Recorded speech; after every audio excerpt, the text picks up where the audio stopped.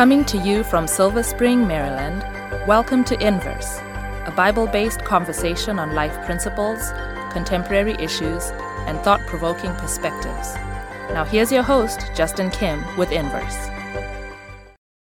If someone were to stumble into you while holding a full mug, what would come out? For Nehemiah, what spilled out? We'll find out on this episode of Inverse. Hey, it's Justin from Inverse, and we got a whole series of topics prepared just for you, pertinent for young adults. And we want you to get even more involved in our Bible study. So we prepared a Bible study guide called the Inverse Bible Study Guide, and you can access it by going to inversebible.org. From there, you can see all of our topics and study guides and materials and blogs and whatnot. You can study the Bible and join our conversation here on Inverse. Welcome to this episode of Inverse. We are in the middle of the topic of learning about leadership in the book of Nehemiah. We are in week 5. And we're looking at different aspects on leadership, and specifically in chapters 4, 5, and 6 of Nehemiah, we're looking at friction and opposition and just a lot of tension, intense moments. And that is a part of spiritual development, unfortunately, and it's part of growing up, and it's a part of Nehemiah's narrative. So let's have a word of prayer. And Callie, can you pray for us before we read chapter 4? Yes, let's pray. Father in heaven, we thank you for your love for us, and we thank you for giving us insight into your word now as we study. I pray that we would apply these things to our hearts and minds, and that you would draw us closer to you through this experience. We ask this in Jesus' name. Amen. Amen. So, Sebastian, can you read chapter 4, verses 1 through 6, please? Yes, sir. But it so happened, when Sanballat heard that we were rebuilding the wall, that he was furious and very indignant and mocked the Jews. And he spoke before his brethren and the army of Samaria and said, "What are these feeble Jews doing? Will they fortify themselves? Will they offer sacrifices? Will they complete it in a day? Will they revive the stones from the heaps of rubbish, stones that are burned?" Now Tobiah the Ammonite was beside him, and he said, "Whatever they build, even if a fox goes up on it, he will break down their stone wall. Hear, O our God, for we are despised. Turn their reproach on their own heads and give them as plunder to a land of captivity. Do not cover their iniquity and do not let their sin be blotted out from before you, for they have provoked you to anger before the builders." So we built the wall, and the entire wall was joined together up to half its height, for the people had a mind to work. Thanks, Sebastian. And Jonathan, so if someone is watching this episode for the first time and they were not with us for episodes 1 through 4, give us a little bit of a jump start here. So in Nehemiah chapter 1, Nehemiah realizes that Jerusalem is in ruins and something needs to be done about it. So he says, hey, I'm going to pray about this. And God makes it very clear to him, gives him a purpose and strength, and it gives him also an opportunity to share this with his king. And the king says, hey, go. And Nehemiah petitions for materials and help. And so Nehemiah goes out to Jerusalem. He investigates it by night, makes sure that he understands the problems. And then he encourages or shares his testimony of how God has helped him to come to this point with the people in Jerusalem, and says, hey, they then react and say, hey, let's build this wall. But as a second narrative, we see what's going on around Jerusalem with the people that are kind of looking at this, people who have maybe certain ideas about what they want to do in Jerusalem. And so amongst them are Sanballat and some other dudes. And so they're like dudes. And so they and Geshem, yes, those were I couldn't remember the names, but dude category. That's right. Yes. Dudes before. Anyways, so what we see here though is very interesting because it's almost like the tension is increasing. It starts in the previous chapters with just they're being disturbed. Like, what is this dude? What is this guy doing? That's just coming out. What is this guy doing here? You know, why is he here? What does he want with Jerusalem? We don't like what he's doing. And then the intention increases more in chapter 3, and they're starting to mock. They're starting to laugh. But they're still thinking, okay, maybe he wants to do something, but, this is not going to work out. Yes. But now they're building. And so they're getting angrier. Yes. Furious, it says. Well, verse 1, it says he was furious and very indignant. We're seeing this apex of a climax of emotion going on here. Callie, why are there enemies? Why are there people who are against God's work? Not just in this story, but just like in life in general. Like, I mean, if we're working for God, can't just stuff be just easy and coast along? Why are there bad things happen? Question, because the devil is the devil. I think, in all the different mentions of Sanballat, next to it in my Bible, I just have, but why? But why though? But why? Like, why are you so mad? Because we don't really get, it's like, and Sanballat was really upset with Nehemiah because, like, yeah, he was helping the Jews, but like, why does that make you so upset? And again, it's just the devil is the devil. The devil's against everything that God is for. And so, and it just also reminds me, especially if I were Nehemiah in this case, like I would just have very not kind thoughts towards Sanballat and all them. And it's a good reminder that, we do not wrestle against flesh and blood, but against principalities and powers. And the devil uses people, absolutely, but they are not the devil. And but they are actuated by a demonic spirit. Like there's no godly reason for them to mock the Jews and to be mad for them to be benefit. Like that doesn't make any kind of sense in God's kingdom. And so, I mean, in the same way, even if we're not building walls, we are used by God to build up his kingdom and to be his hands and feet in the world. And the devil's like, I don't like that. Therefore, I will mock you. I will have people be mad at you at your success. And, sometimes it's masked with other things, and sometimes it's, mixed with other stuff. But at the end of the day, the great controversy is at every part of life. And we will have that until the end of time. It's so interesting how their attacks on the Jews are talking about how feeble and insignificant they are, but you're actually taking the effort to criticize these people. So it's like it's almost like when you think of famous people who like argue with people on social media, like, if I criticized your movie or your basketball game or whatever, and then it's like, you're really going to respond to this nobody? So it's like, what are these feeble Jews doing? Well, if they're so feeble, why do you care? Right, like, why are you? And that lets you know that there's a greater spiritual significance to what's going on. Sebastian, I really appreciate that point. There's cyberbullying is so common these days, and you see so many criticisms happening on social media. And it's a big issue. It's not just someone saying, "Hey, I hate your glasses." It gets to the core of who you are. And your glasses, both of you are four-eyed weaves. Okay, anyway, so I second the motion. What's the spiritual underlying principle behind cyberbullying is what? I would say the spiritual principle in terms of what motivates the individuals to bully. I think it's how to survive that. Well, I think on the attacker side, a lot of times we are empowered by the weakness of others. The world operates on a principle that in order for someone to be on top, others have to be beneath, right? I have to crush you in order to gain. But I think on the spiritual side, in terms of recovery, it's really grounded in two things, which is our identity in Christ, who we are in God. Yes. Jesus knew who he was, despite the mockery, despite the criticism. And on top of that, understanding the mission and the significance of your work. Like one day, the Desire of Ages is going to come to this city. He's going to come to this temple. And the significance of what you're doing as it relates to the broader missions and visions of eternity, things that were ordained in eternity past, is what you're fulfilling.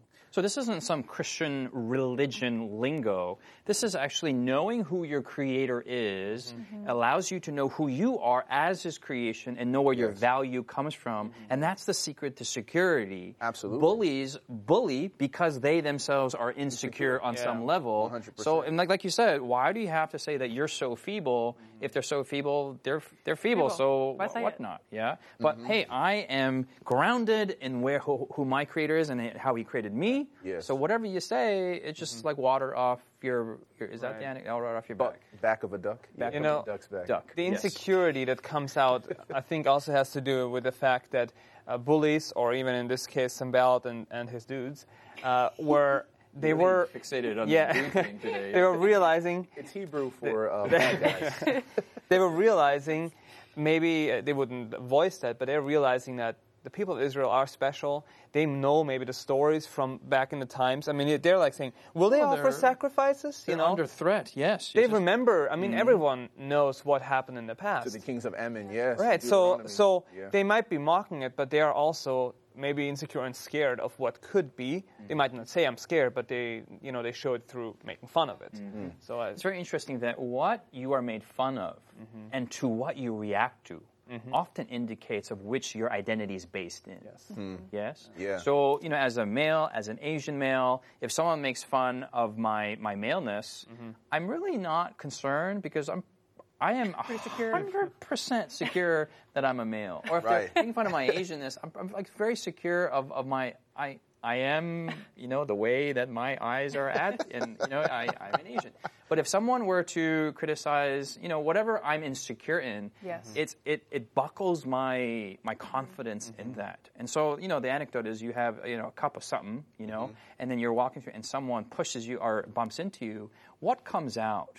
And if you're full of Jesus should come out. But if you're full of other stuff, and that comes out, if it's anger or reaction, that's really at the core of who you are. This is what's happening in both of these guys, both parties. And there's an old African saying that empty barrels make the loudest noise. Empty barrels make the loudest noise. Right. So when you think about African proverb from the entire continent of Africa. Yes. I've heard it in multiple countries in Africa. Yes. So I consider it an African proverb. Yes.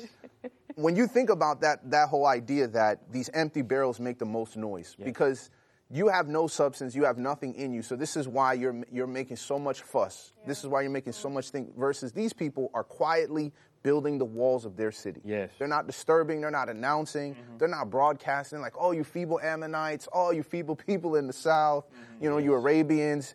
We're greater than you. We're holier than thou. It's like, wait, I'm just, as the text ends, I just have a mind to work. I'm just trying to finish what God has called us to build.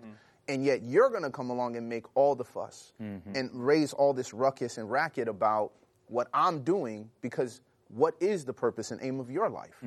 And that goes to show you that insecurity that's present inside of these other nations around them. This insecurity manifests itself in 5 questions in verse 2. What are these feeble Jews doing? Will they fortify? Will they offer? Will they complete it? Will they revive the stones? I mean, these are, if you analyze those questions, different attacks on different levels. Yep. Are they idiots? Do they know enough? Can they handle the sacrifice? Are they religious enough?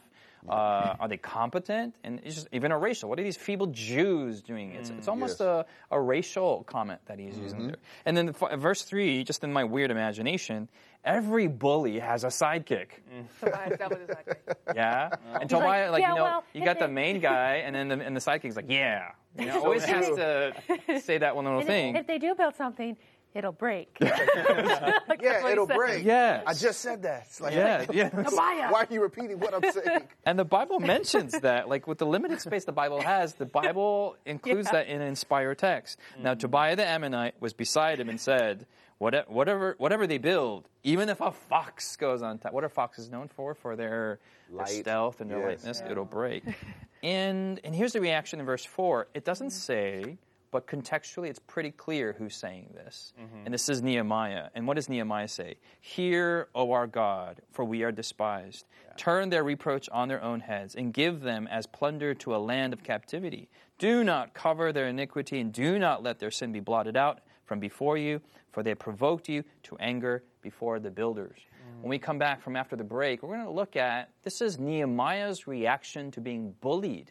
And is this a biblical reaction? Is this appropriate? And how do we get around that Nehemiah is basically asking God to punish them and to remove them from the book of life? How does this work? We'll find out after the break. Has Inverse been a blessing to you? Do you have questions, comments, or feedback you'd like to leave us? Find us on social media by searching Inverse Bible on Facebook, Twitter, Instagram, or YouTube. While there, join us, like us, heart us, thumbs up us. Our handle again is Inverse Bible, no spaces. Now, back to the discussion.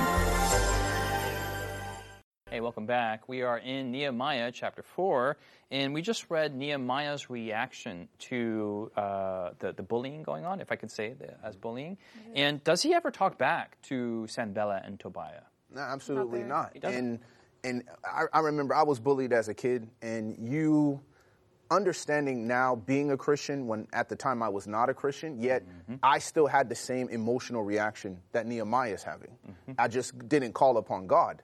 It's like you're going through this thing with this person that is oppressing you, making your life more difficult unnecessarily, and you almost feel, in a sense, kind of trapped, like there's no real way out of this situation. You begin to wish harmful things on this person, right? You start losing a certain sense of compassion for them. Like, oh man, if his car broke down, I would not help. Like if he broke his leg, you'd be like, that's what you deserve. And there's a certain sense in your heart that the world is not right for a bully to get away with those things. You feel like something is wrong. And unfortunately, without God, there is no other party that can intervene. Even with social media movements now against anti-bullying campaigns, like Planet Fitness and other companies that have that kind of push, they can only do so much, but it still goes on. And I believe that here in Nehemiah, it raises our consciousness that there is a person who is going to be a transcendent interferer, someone who is going to step in and to remove these things. And it's okay to pray to God to provide that removal. And we understand this in the context of the gospel, that if these people repent and they turn away from this type of behavior, we know that God will forgive, just as Nehemiah quoted in his prayer in chapter 1. Yes. But yet, and still here, it is a spiritual action that Nehemiah is engaging. This is not just a personal, angry, vindictive prayer, like, Lord, destroy this person, I hate them, because that doesn't reflect the character of God.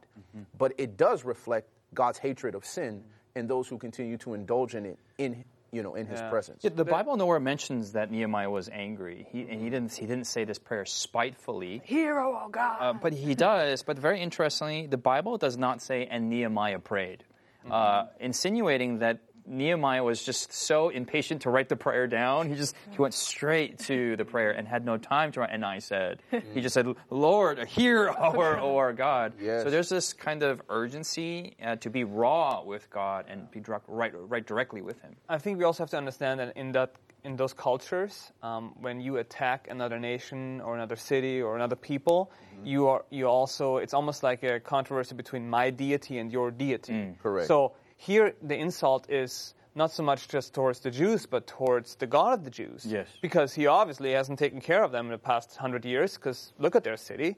So they're mocking, and they're mocking God, implying it when they're saying, are they going to sacrifice? To whom are they going to sacrifice? And so Nehemiah here, his reaction is like, God, like they're mocking you.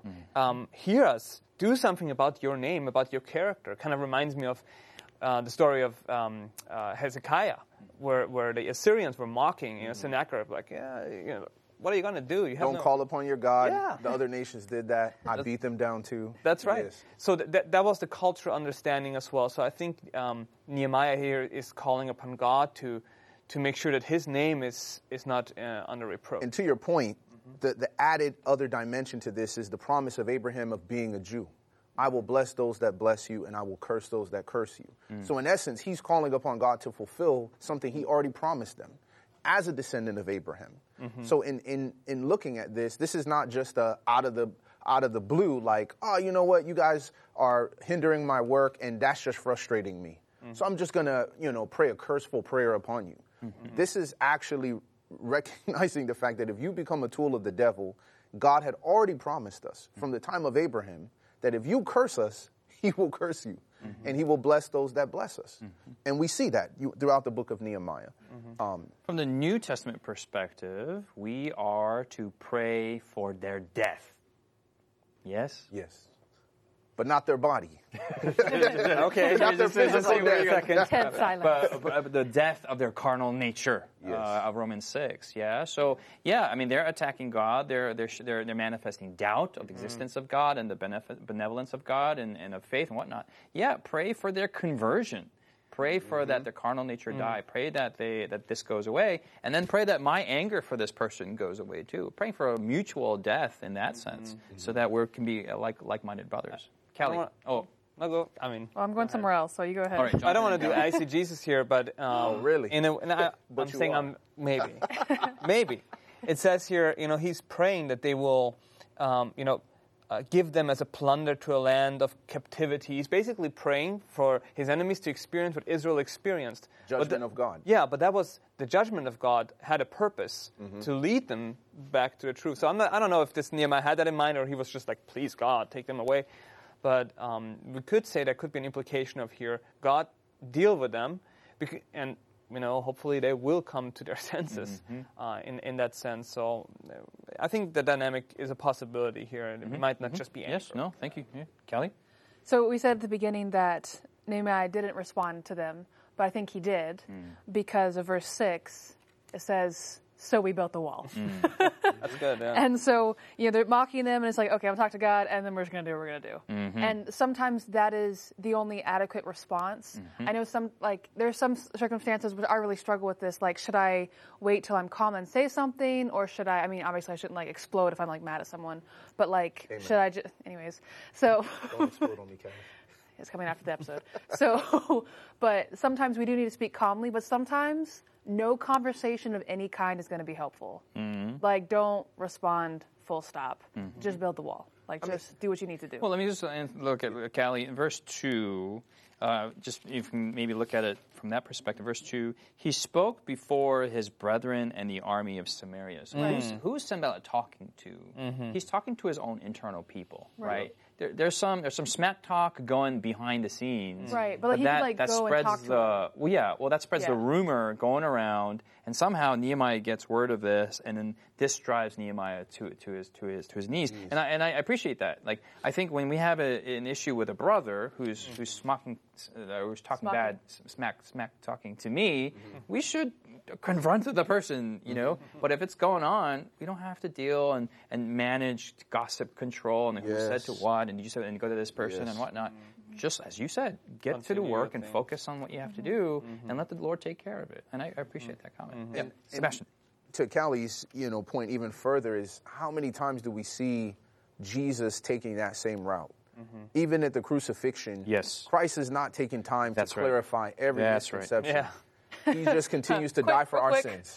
Real quick, I need to talk to you. Right. It's like, I'm just going to continue and have a mind to work and finish glorifying my Father and dying for your sins, even while you're cursing me at the same time. Yeah. And that there's a certain humble dignity to that. Absolutely. It's beneath you. Yeah. And the reality, as he prays in his prayer, as we're dealing with this episode of prayer being a response to external challenges, he ends his prayer in verse 5 by saying, for they have provoked you to anger before the builders. So this is a provocation to God, and he recognizes, Lord, when things are dealt with on a spiritual level, that's where they need to be dealt with. Lord, you take care of it. You bring justice and glorify your name in your time. We're going to get back to doing your work. And that's such a powerful model and paradigm to operate with. You know what? I'm not even going to deal with what's happening here on a spiritual level. I'm just going to keep doing what God has called me to do and have a mind to work. Jonathan? Yeah, well, I've just had another thought here that, thinking about this situation, here we have, these pagan groups against the Jews, but if we take the principle of it and apply it to maybe nowadays in our churches, sometimes we might be the Sanballats and the dudes that mock others or criticize others for what they're doing just because we don't agree with what they're doing or we think their way is not the right way. We think we have a portion in Jerusalem. We have a portion in what God has called them to do, but we don't. And I want to pray that God will help me to be able to let go and stop criticizing, because it comes very easily. I think we talked in another episode about this.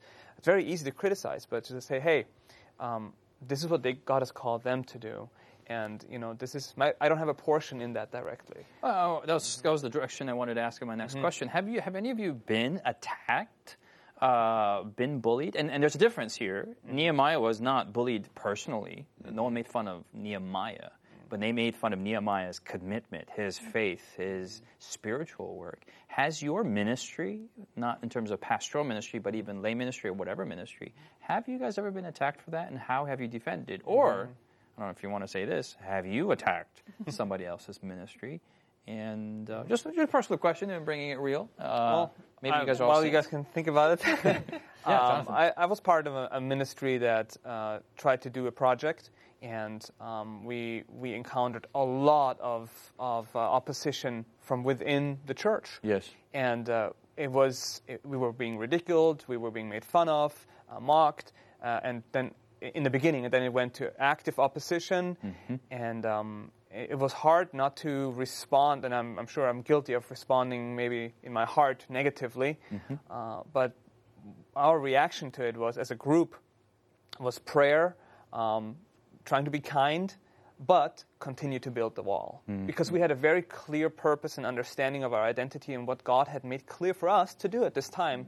And it wasn't easy, but the Lord blessed in the process. And praise God, I say that I'm friends with some of those people that were opposing us. Amen. So the Lord does work things out. Amen. Amen. Amen. Kelly? I've kind of similar but I did probably a different project. I have no idea what project. That was a different project. No idea what you're talking about. But I've done some projects where I've been attacked in kind of what I represent, but also attacked me personally of just not being up for the task or not being good enough or holy enough or whatever, which I'm not holy, but anyways. So just all those details. And I definitely think I failed that test. I think I was fine with that person, but because then I'm good. But then I go with my friends, and then I let all of the anger and unkindness out. And I think sometimes A real person, you. I know, so real and sinful. But that's a really good way of tricking ourselves, because you're like, I didn't have a harsh word. I didn't stir up anger with them. I was so many soft answers to that person. But then I went and got all my pent up anger to my friends, and they're like, oh my goodness, Callie, you're right. They are the worst. Right. I'm like, yes, I'm holy. They're not. So that is the same. That's honestly, it's just a different way of sinning, but it's still a sin. Yeah. And so what we need to do is what Nehemiah did, even if he wasn't angry, but just being like, hear, O God, for we are despised, and this is an issue, and please take care of it. And, we still can seek counsel, like, how should I deal with this? And Sebastian knows I call him all the time and ask him questions. But at the same time, like, it's not an outlet just to put your anger somewhere else. But I think we still need to ask God to get that out of our heart and out of our reactions. And by God's infinite grace, I think I'm getting to a place where now when I'm angry, it's just like, that's not good. Like, this is very selfish anger, and I want Jesus to change me. It is a human reaction to want to express what you're going through. Yeah. Or maybe even in Christian circles to repress and be like, no, this is, and we're But that's told when I by go. psychological studies that gets even worse. It gets even pent up. But we are to Express it to God. To confess to the Lord, Amen. not just as another human ventilation check, but how do I process on God's level? Yes. And that is a challenge for me, and Sebastian's very quiet, a very big challenge for him as well. And thank you for the both of you sharing. Hopefully it's been a challenge for you, and we need to be raw with God. That's the core tool for leadership in the biblical framework here, and that's our prayer for ourselves and for you. Thanks for joining us here on Inverse. We'll see you next week.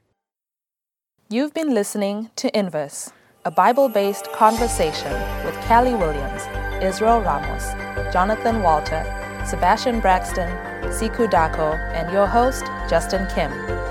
Inverse is brought to you by the Hope Channel, television that changes lives. For this and more inspiring episodes, visit inverse.hopetv.org. Find us on social media, #InverseBible. Until next time, this is Inverse.